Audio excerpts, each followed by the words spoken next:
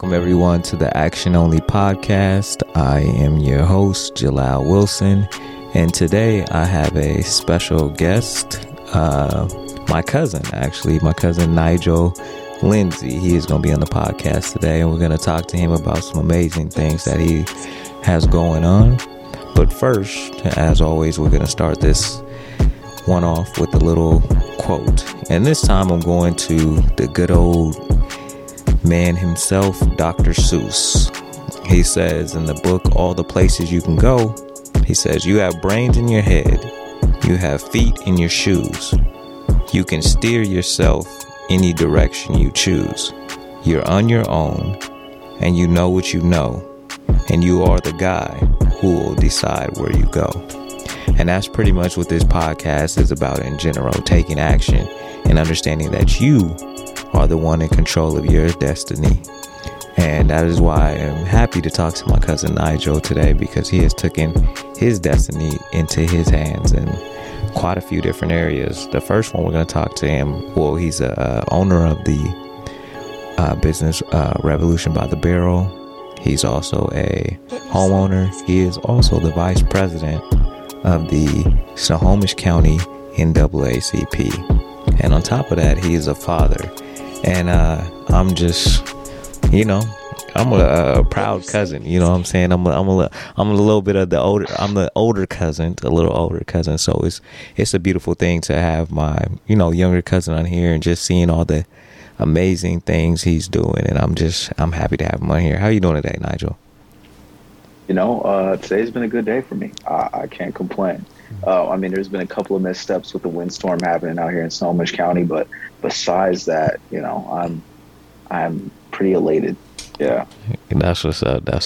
And again, man, I appreciate having you on here. And I was thinking to myself, like, dang, the last time I saw him in person before I moved was when it was a few years back when we went to that, I don't even know what it was for, but we had all went out that one night. I don't know where we were coming from. Oh, yeah. It was something. I don't even remember what it was.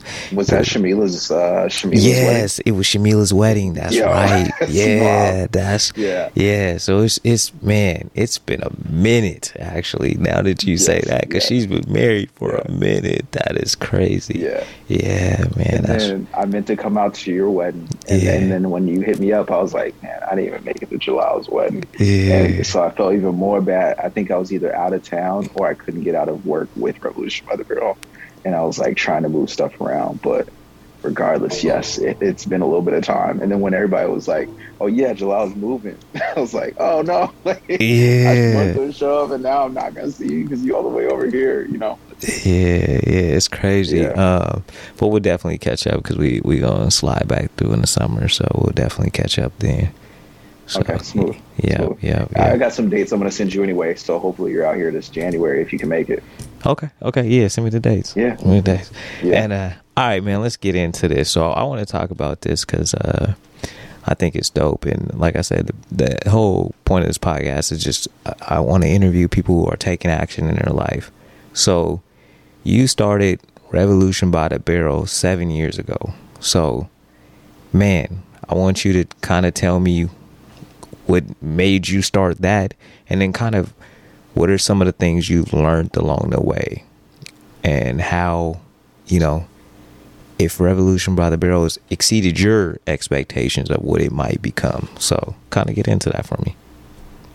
Yeah. So, we're going on our 7th year. 2023 will be our 7th year, right? So like just a couple months away.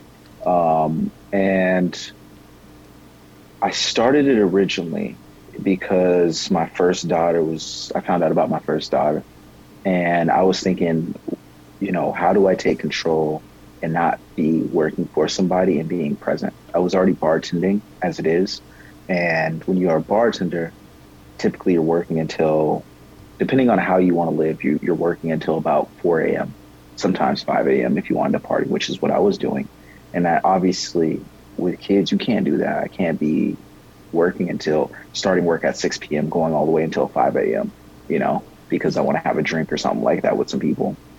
So I thought individuals were already asking me to do weddings, and I always wanted to be having good cocktails and spaces I wanted to be in.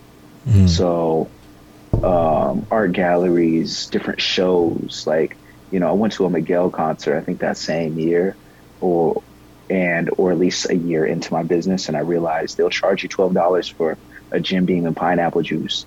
But, with my company, we focus on classic and craft cocktails, and I'll run the same price, which is a Seattle standard price. $12 to $14 is typical for a cocktail out here. Yeah. $8 for a well. But needless to say, I started the company because I was looking at all these spaces that I like to be in and how often I'm not getting a good cocktail. And I felt like that creativity needs to be full circle, whether it's a wedding or whether it's an artist's event of any kind. That should be prevalent in the cocktails. And we should have something better than these cocktails with high corn syrup, high fructose corn syrup, right? So that was kind of just the origination of it. And it kind of built upon that. And that was nice. As far as the second part of your question, remind me what that part was. I know it went on a little bit of a tangent, but yeah, I want to say some things about the first part you said. So you realize, hey, you know what? I'm about to have my daughter. I need to figure out a way to take control of my life and not put my availability to my children in somebody else's hands. So I got to figure out something for me. So that was the first thing. You're like, okay, I got to figure out this thing. How do I do this thing? I have this daughter coming. Like, how do I do this? And then, so I love that. And then the second thing you did was you found a hole, and then you figured out a way to fill it. You saw, hey, this is the way they do in cocktails. Like you said, the high corn fructose syrup in the drinks and stuff. Hey, you know what? There's got to be a better way to do this. So you kind of did two things right there, man. And I think that is amazing. You know what I'm saying? Because we have these moments in life, and some of us step up, and some of us fold. And you stepped up when you had that moment to say, hey, you know what? This coming in at 5 a.m. ain't gonna work when I now have a family. So that was amazing. So the second part of that question was, what kind of what has the process been like? What are some of the ups and downs that you've had to overcome during this almost 7-year period of running this business? Yeah, there's been a lot of ups and downs when it comes to owning a business, right? So the first big thing was understanding taxes, understanding how things need to be paid and paying that accordingly. I wasn't gifted a lot of financial knowledge. And so a lot of it's been a very learning process through YouTube University, just YouTubing one topic, trying to figure it out and making sure you can find that same answer 4 different times in 4 or 5 different videos, right? To make sure you're not doing something wrong or trying to find an escape route. And then like right now on year 7, my biggest thing is staffing.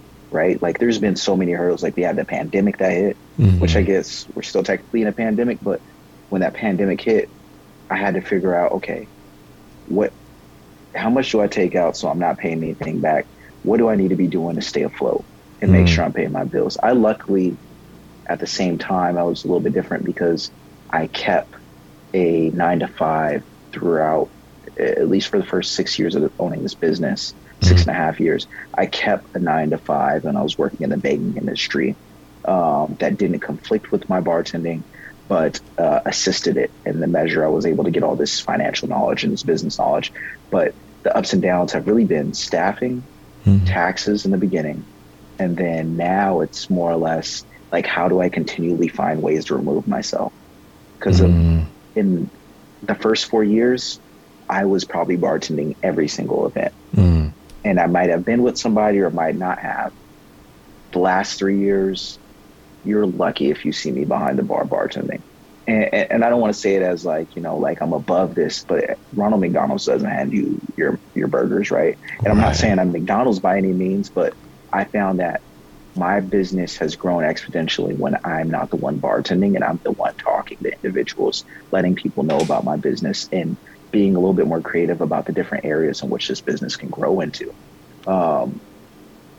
So that's been the biggest hurdles, like trying to find more ways to remove myself as much as possible, so then I can work on the operational strategy, make sure I'm still abiding by what my 3, 5, and my 3, 5, and 10-year plan is with this company, because I look at that quarterly. It seems like just trying to make sure that we're adjusting and moving along lines with the current times, and seeing what the U.S. is doing when it comes to alcohol, because that was really also another big picture. When I first started this company and I was trying to figure out something, because I tried to be a bar owner and the person I asked for a percentage of laughed at me, I looked up how much alcohol is sold in the U.S. and it was somewhere around, I think the number back when I started this company was around 18. I think it was 18 billion was the average all alcohol sales that the U.S. reported. And that's whether you own a distillery, a bar, a restaurant, all that alcohol coming down. And I was like, I just need to make 1% of that. You know, I just need to make 1% of that. So still, you know, those hurdles today is like making sure I'm measuring up with what's going on. Are U.S. citizens still consuming as much alcohol as they were 5 years ago? If not, if they're consuming less, okay, maybe we need to look at a different approach as we look into non-alcoholic cocktails, right? And what does that look for our menus? And how do we advertise that and show clients and prospective clients that this is something that we can also embark in? And you know, it's just a lot of the hurdles now is the kind of things you do and deal with with a board when you have 6 or so collective minds thinking about how a company approaches. But a lot of the beginning steps, like I was saying, taxes, staffing, and then also how you manage individuals, that's been a big hurdle for me. I've learned that no company survives by treating individuals like family or telling individuals they're like family. For me, okay, I will be a great boss, you know, or manager, and let you know what steps that need to be taken. But I don't want you to ever think that we're family, because I respect you enough to know that some families are not as balanced. Some families have different qualms where, you know, you have individuals that may not respect the process. But if I respect you on a level and understand that you're my employee, I need you to do X, Y, and Z, and you respect me as your employer to take care of X, Y, and Z since you did those things, then we have that level of respect. And I don't have to tell you that your family will have a common goal and where we're going to be.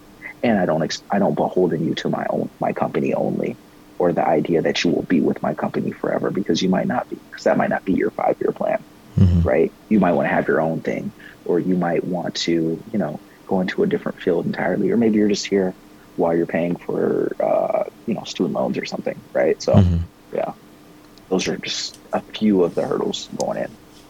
Okay, so I like that. There's a couple of things there. So the first one is, you know, I think that is something in our community that a lot of us have that same story, right? We weren't necessarily gifted the financial information of how to, you know, play this game on a bigger level, like understanding the taxes, understanding the financing piece of it, or any pieces of that game. We just, not enough people around us were playing that game on any scale to be able to teach us those things. So you willing to say, hey, I don't know these things, but I'm gonna go to YouTube University and figure them out, because everything is there. Nothing, whatever you want to learn, there is somebody on YouTube that'll teach you that crap for free. Like, there is somebody there, or they'll point you in the right direction of where you can get the information. Even if you do possibly have to pay for it, you can get it. And I think that that's, you know, pretty dope that you went ahead and, you know, like, okay, I got to use my resources. I don't know these things, but I got to figure this out. And the other thing was that you said, you know, you worked a full-time job while you were, you know, building Revolution by the Barrel over the first 6.5 years. So that kind of, you know, it usually works out one or two ways, right? Some people will go hard while they have that 9 to 5 and still do everything they need to do for their business. And other people will kind of go halfway in it because they're like, well, I got this backup plan, you know, I got this job, so I really it don't really matter, if this works or not. But, Yeah.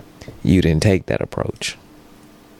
No. And I just knew that, like, one, I strive to be at the highest level at my current job, right? Or, well, what was my current job, working in finance. Mm-hmm. I wanted to be in a space knowing that I try to be optimistic about, what can be for my future, but also have to be a realist in the sense that if this business was to fail, I need to be at least a high enough point that I can still provide for my kids, right?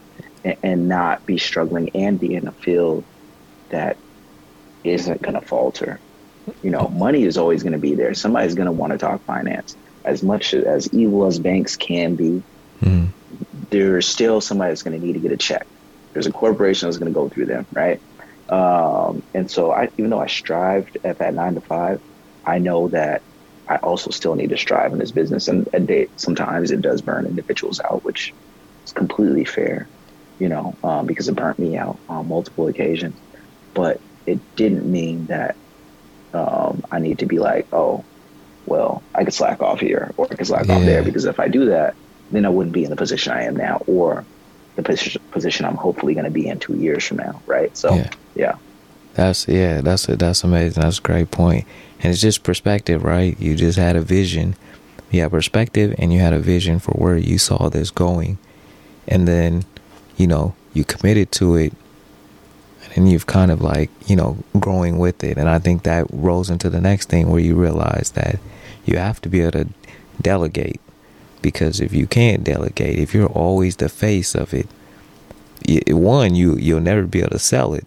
If you got to be there in and day out, that means you're too close to it. You know what I'm saying? So for the first 4 years, you were saying, you was there, and the last 3 years, you're like, you figured it out. You know what I'm saying? I think that's awesome too. You figured out, hey, I need to not be there. I need to be the one talking to people about the business and letting the people actually do the work for themselves. And then that, letting that process play out. And I was just reading about that yesterday, because that's one of the things that's hard for a lot of people, is that letting go of their baby, you know what I'm saying?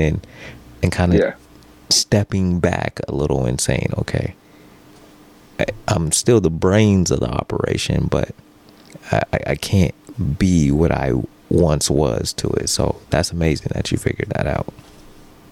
Yeah. And then also with me, right? So as a bar catering company, if I was always the number one face, that would be saying, at least the way I look at it, is saying I'm the best bartender at every occasion. Yeah. I know I am not the best bartender. I judge competitions, and there is individuals that are thinking way outside the box that I would ever do for an event. Yeah. But I would love to employ the best bartender, because it makes my company up, right? Right. And also, like, it's just, why be like, we do events all throughout Washington. We do events in Oregon. Hopefully going to be doing a couple more in California as well as Texas. I'm not going all the way over there. I'm, like, as much as I am happy for the business, and as much as I'm happy for the union or the corporate events that happen over there, I'm not going all the way out there. That's not the reason why I set this all up. And you can't really, and also, even though, like, when people look up Revolution by the Barrel, my face might pop up first. I want to empower others as much as possible. Yeah. I want to do what bosses did not do for me, right? Like, I want my staff, like, for example, I have right now in my staff, I know I have 2 people with their own businesses. One of those individuals has a clothing line. Another individual that's not in those 2 people will actually have 2 individuals that are artists in their own right when it's musically. And I want them to thrive in that. I don't want them just to be bartenders for me. Yeah. I would rather they have the most beautiful career and blossoming there. And this was just a stepping stone that paid their bills, or this was their stepping stone where they could meet people that might know somebody that can help them out, because that's just better for me, because somebody else is always going to come. Somebody's always going to need a job, right? Yeah. Jobs are needed, and people want drinks, whether they're alcoholic or non-alcoholic. So if I was consistently the face, I'm not empowering anybody. I'd be a lie to myself about what I wanted to do. And also, I'd be no better than the individuals that hired me on a position that expected me to be there for 20 odd years. Right. And you want people to come in, get what they need to get, evolve, and keep it moving, because, you understand the process of things. And when those people get to places that, are maybe way up there, they can be like, oh yeah, when a catering event comes up, you can be like, oh yeah, you should use this company because, you know what I'm saying, you treated them well, that word of mouth, or they may even be in a position to tell somebody else, and then boom, it done brought back, more business to you. Yeah, or maybe get somebody or other people that are potentially looking to employ potentially employ know me because I'm a stepping stone for a higher ladder for somebody, right? Yeah. I mean, granted, would I love to have somebody that wants to be with my company for 15 years? Yeah, that'd be a godsend. But that not happen. I'm cool if I have somebody just for a year or two until they open up their own bar or they have whatever type of business identity that they need or get into the field that they want. Like, that's cool. Yeah. I'm just happy that you were able to share, a little bit of time in your life, and we were able to work together, and I was able to assist you in your growth, instead of in your downfall. So right. I like that.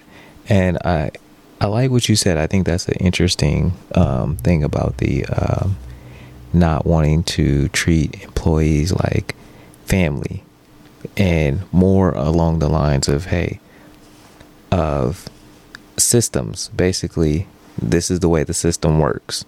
I'm going to create the set of parameters for you to follow.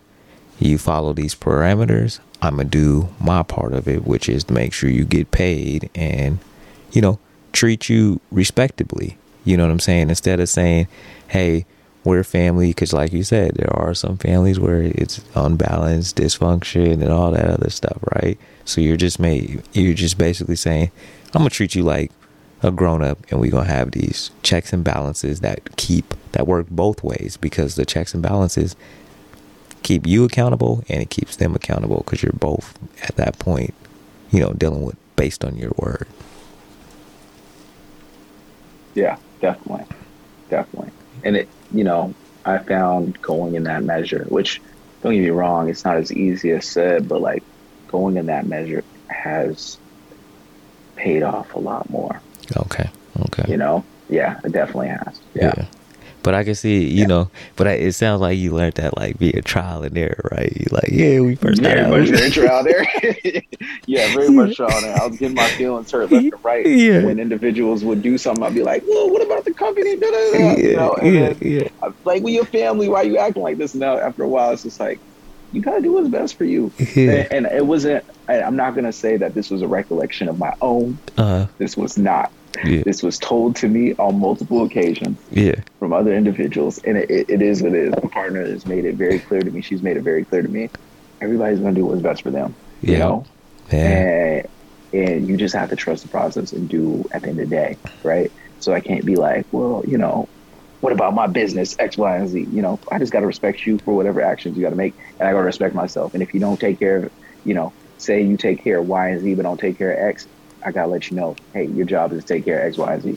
And if you can't do that, that's cool. But it's no more like, we're family, how dare you do this, get in my feelings. Yeah. Like, I'm not sending no long text messages. That's not happening, I'm not gonna put out some side for some time for a long ass phone call. That's unnecessary. Yeah. We just gotta respect each other and continue to grow that way. Yeah, I hear that. I hear that. Yeah, so very much trial and error. Very much trial and error. I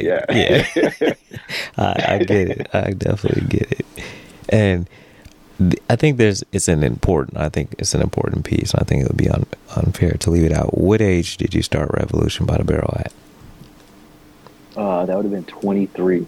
Yeah, it was right after my 23rd birthday. Yeah, so I think that's a big thing. So, right, you're 23 years old, and you're like, man, now is the time. Like, this is where I'm at in my life. And so to be able to say at 23, okay, it's go time, and then being willing to go through this process to now, you're 29 or you almost 30, or you about to be 30?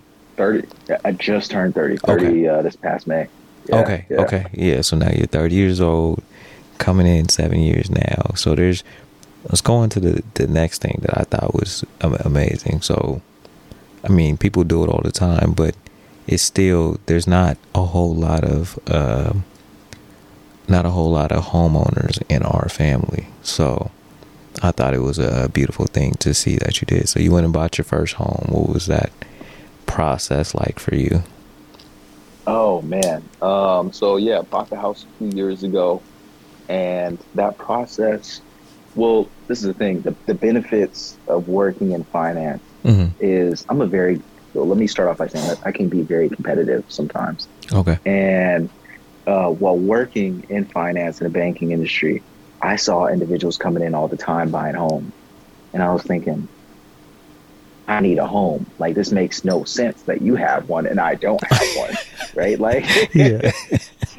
I didn't know anybody from Jump Street just coming in. Oh, I'm just putting a down payment on my house. I'm like, you got a house? I don't have a house. Okay, well, I need to get a house, Yeah. right? So I started doing all this back end knowledge about like what it looks like to purchase a home and property and stuff like that.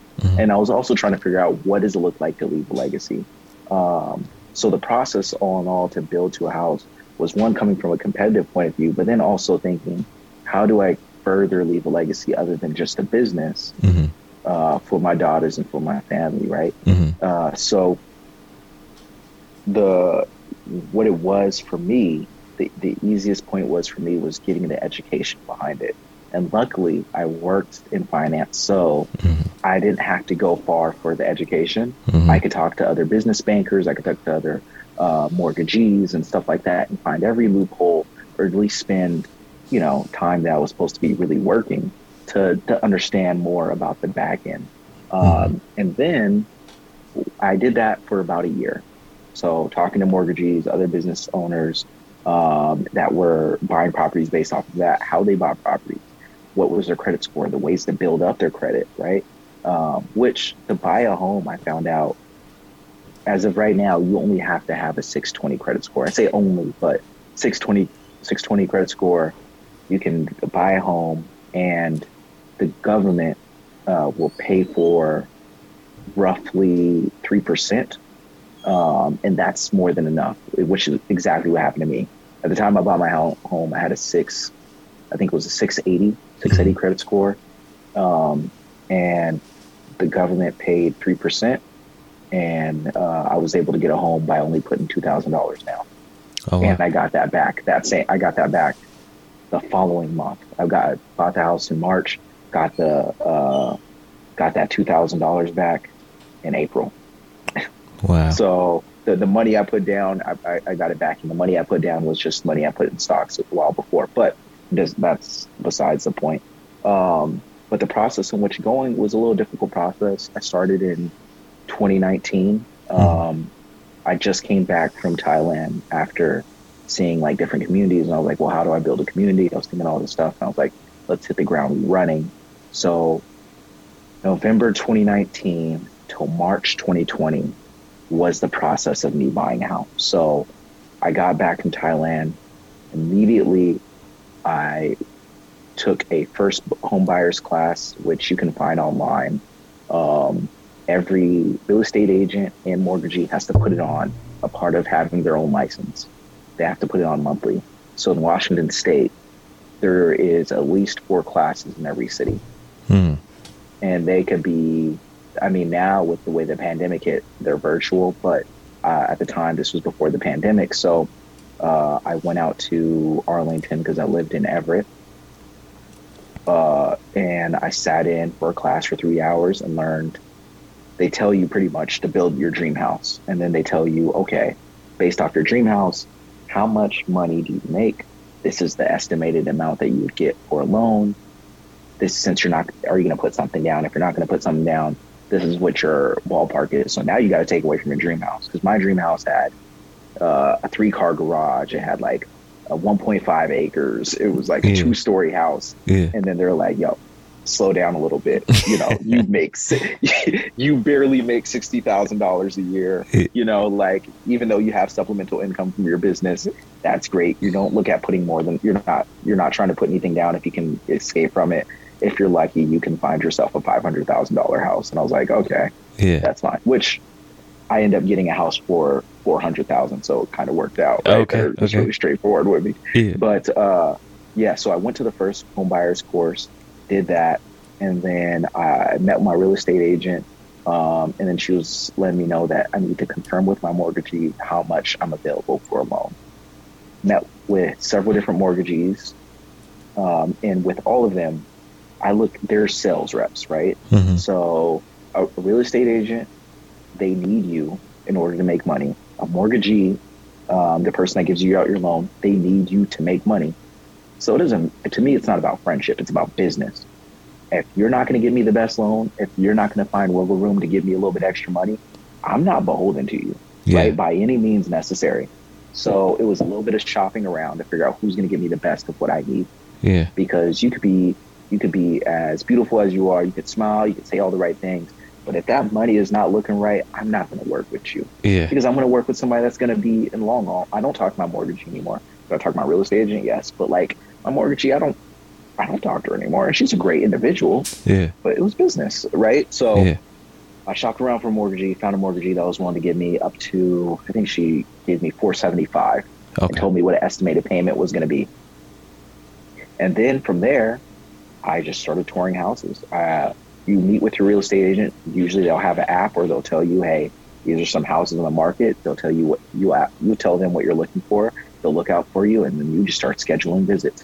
And you go to these open houses, and you go here, and you try to outbid people. I bid on more than 16 houses.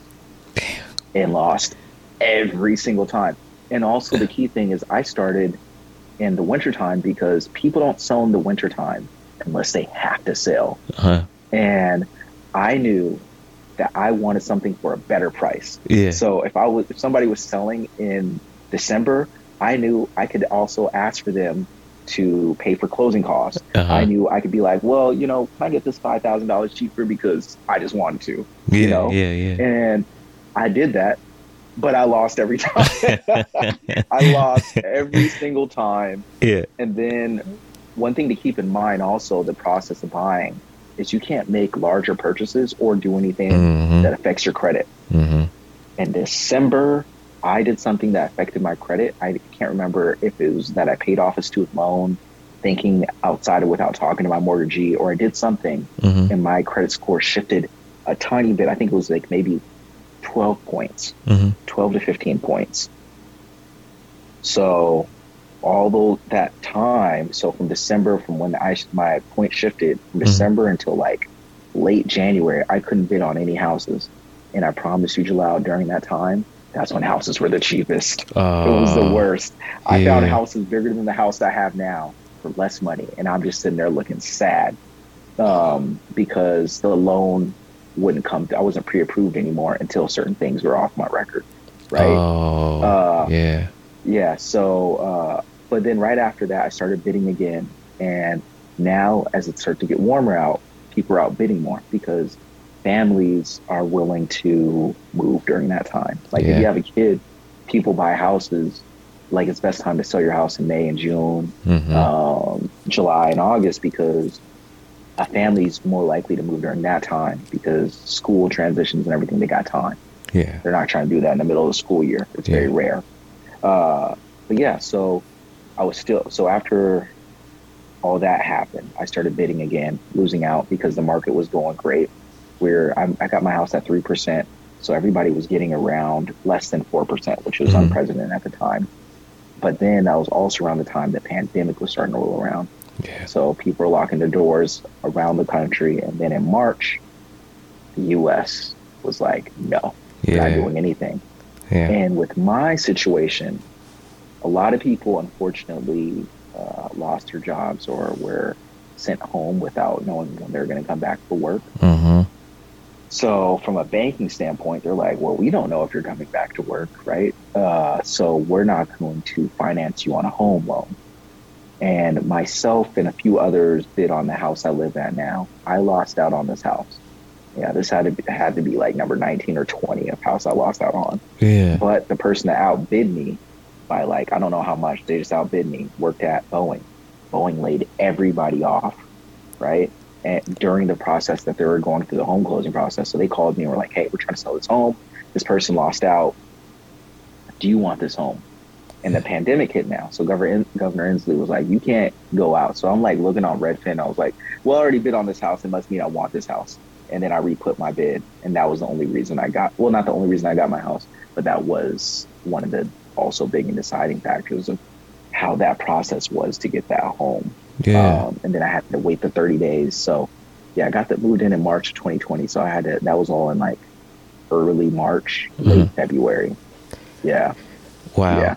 So there's a lot. You lost out on 20 houses. It is still kept going. Yeah. Yeah. And then the pandemic. I have some pictures of some of those same houses I lost out on too. Yeah. And then the pandemic. I drive past some of them.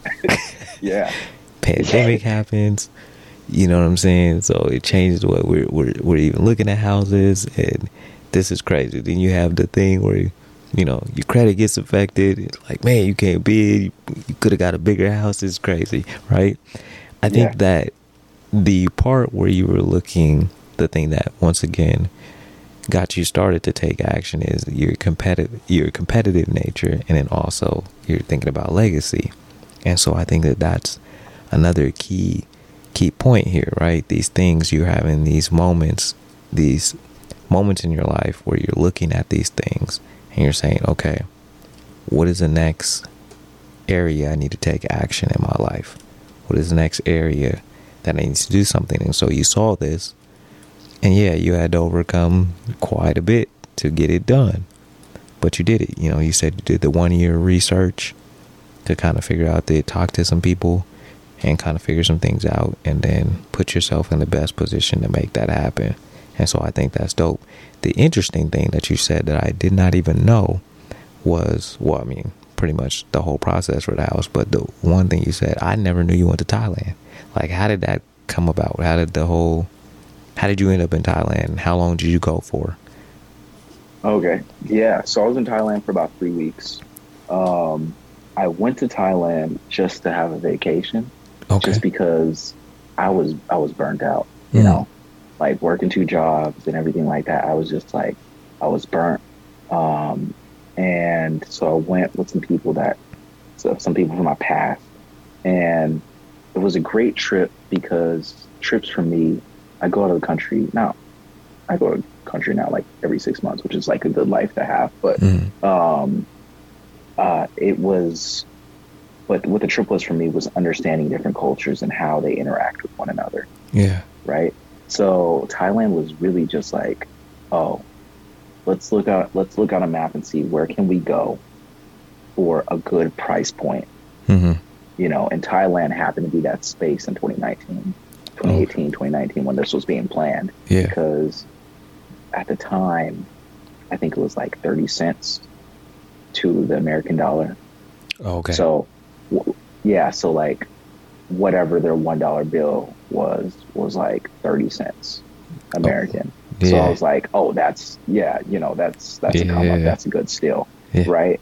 And also it gave me this great, I never had a passport before then. So it gave me this great understanding of community and how people move. When I was in Thailand, I was still on this regiment because when I was going to the gym, I'd wake up at 4, get at the gym by 4:30, no later than 5. And so I was still doing that in Thailand. It just happened. And one time I went out to the street after a night of partying, right? You see individuals eating scorpions and just like all these expats and tourists kind of just doing whatever they want in the city. Yeah.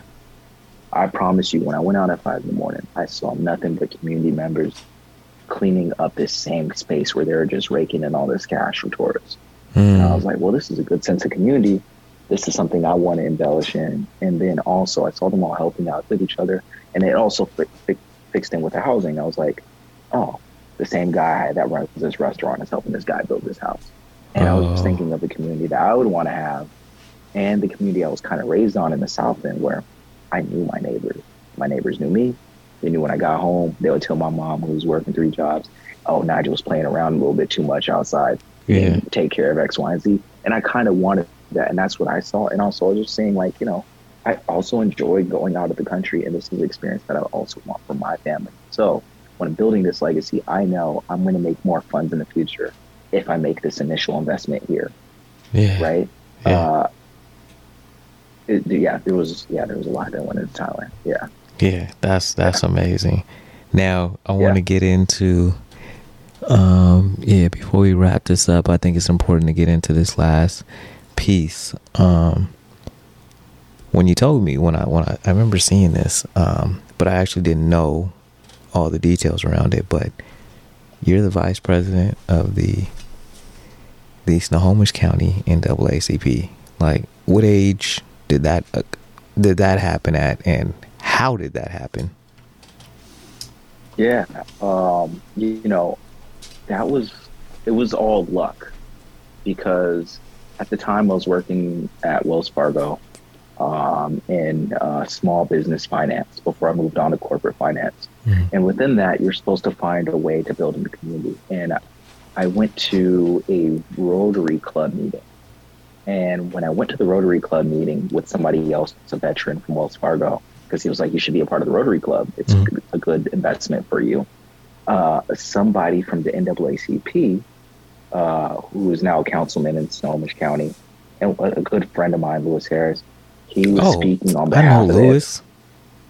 Oh, you know Lewis Harris? Yeah. Oh, okay. Yeah. Lewis comes over for dinner. Yeah. Oh, okay. Yeah. So, tell him I said what's up next time you talk to him. Yeah. We'll do.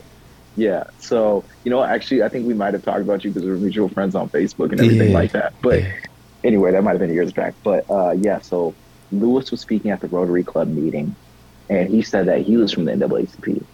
And I was looking around at this Rotary Club meeting, and I was like, well, there's nobody that looks like me here. And I thought, do I want to be this only person like I am at Wells Fargo? And I don't. It's exhausting, right? Yeah. And I didn't see where the benefit would lie. So I was like, well, let me go to an NAACP meeting and talk to Lewis. He's like, this is when the meetings are. And so went to the meeting, met the president, Dr. Janice Green, talked to Lewis some more, saw some other community members I knew from college.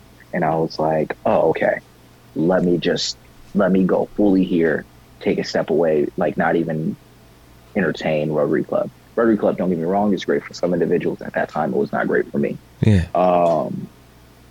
And so I kept going to meeting. And the thing with NAACP is we're not turning away any individuals of color.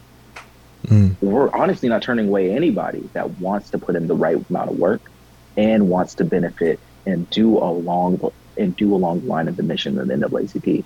If you fit within that mission guidelines and you want to put in that active work, no matter who you are, whatever age you are, there will be volunteer work for you that needs to be done. Yeah.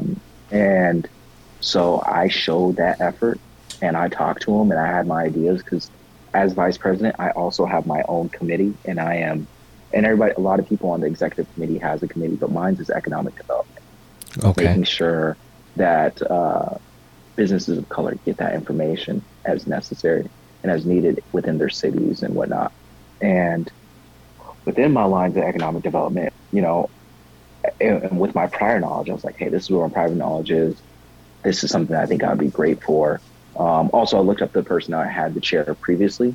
They're like, oh, gladly do it. And I started off as the third vice president. Lewis was the first, and there was somebody else as the second. And as time gone on, I'm now first, right? Wow. Yeah. So, because Lewis, he's a councilman now, and he also has a couple other things going on, So, and all in all to say, it's just like we're not moving anybody out of the way.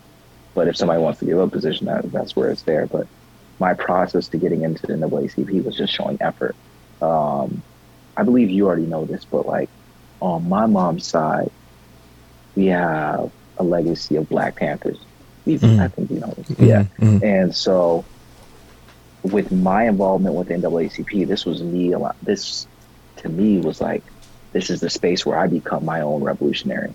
Not to say revolution, like in the sense of revolution by the barrel, but I've always felt that was like one of the most things I was proud of, is to be like, oh, wow, like, I'm a descendant of a Black Panther. Yeah. I'm a descendant of somebody that has been wanting to affect change within their own community.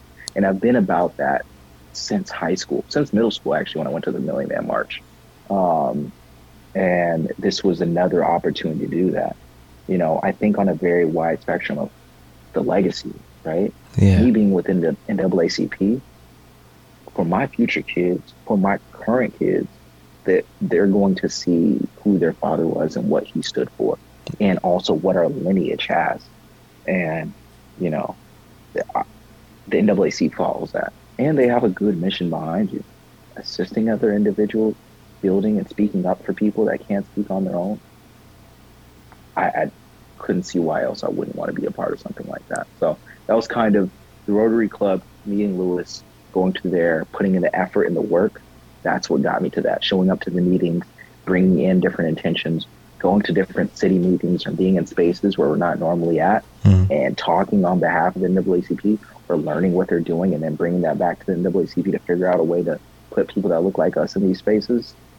I was 100% about that, because I would want somebody that to do that on my behalf. So I might as well do it on somebody else's behalf. Yeah. Right? Yeah. See, okay. So I think the theme that I'm noticing here is legacy, right? We're building this legacy, and you're putting yourself in these positions because you understand the bigger picture. And, if we, even with the if we just go revolution by the barrel at 23, you're saying, hey, this is what I need to do. I'm getting ready to have this kid. I'm thinking about my legacy, right?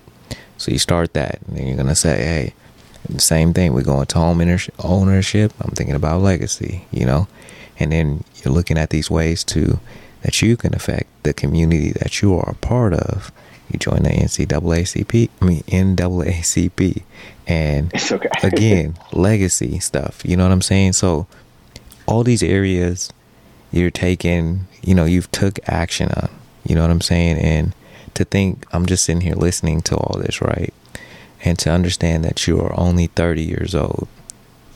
This is just literally the tip of the iceberg for you. And you understand the brevity of this moment, right? You understand that in the way that you move, because you're forward thinking, and it's just amazing to see.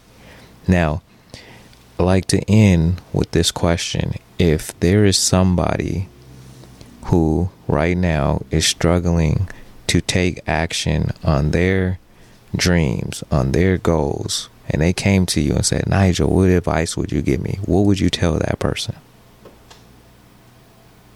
Ooh.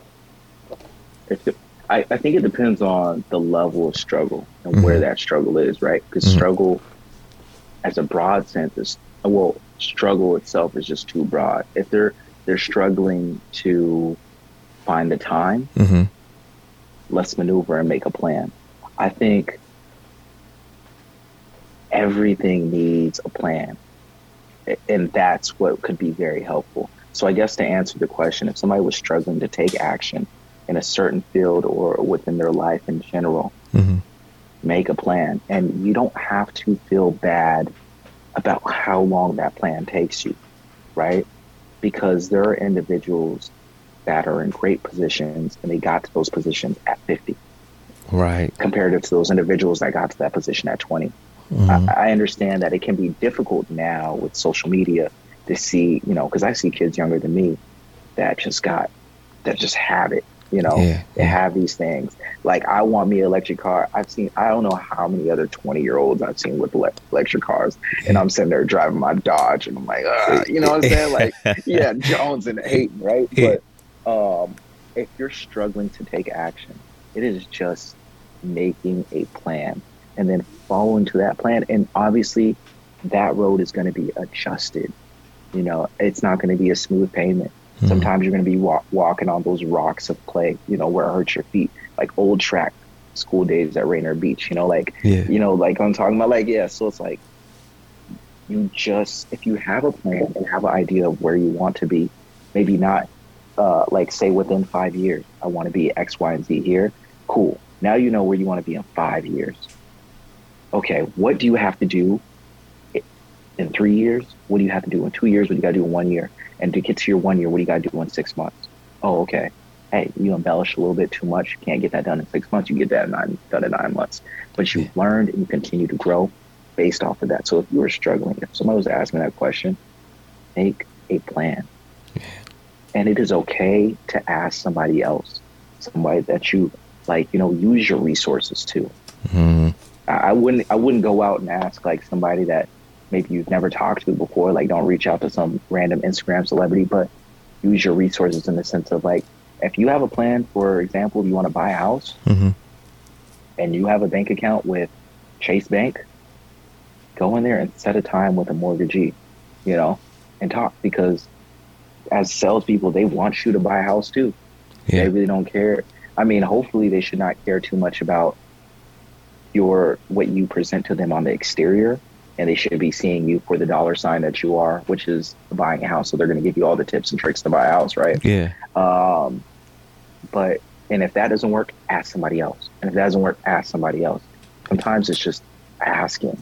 Make a plan and start asking questions, or putting yourself in spaces where you may be able to get those answers if you have the availability to do that. I was lucky enough to have the availability to be in a financial, be in a space where finance is all we talked about, because I decided to take a risk, starting a job at the bottom with Wells Fargo, so I can talk about finance and understand what that life might lead for me, right? But yeah, asking questions, putting yourself in the right spaces to ask these questions, and making a plan and consistently adjusting to get to that plan. Yeah, I see. I love that. And I think the last piece of that is taking action on that plan, because you can make all the plans in the world, but if you don't take action on them, you're still going to be right where you're at. You can ask all the people in the world too, but you got to make sure you take action on whatever they tell you to do, because that's a lot of this is just taking action. Take action. So I just want to say, Nigel, man, I love you, cousin, and I really do. Appreciate you coming. I appreciate that. I really appreciate you coming on, and just, man, when I'm just sitting here listening to you, just thinking like, dang, man, this guy's only 30, and this really is just the beginning. And I see your vision, and just listening to you and just understanding like how you speak about legacy, man.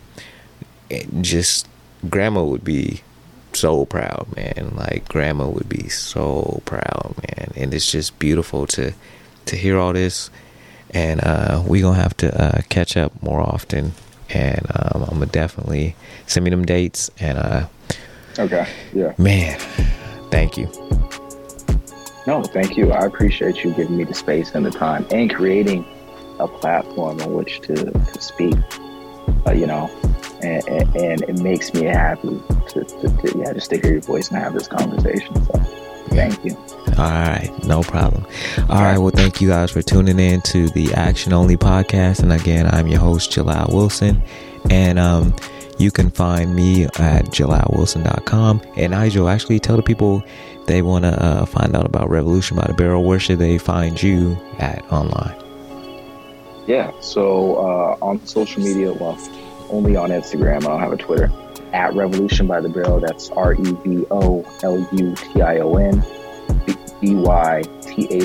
BYTHEBARREL. And also revolutionbythebarrel.com to see our website, and then book if you want to do any consultations or talk alcohol or anything like that. All right. Well, thank y'all, and we'll see y'all next week.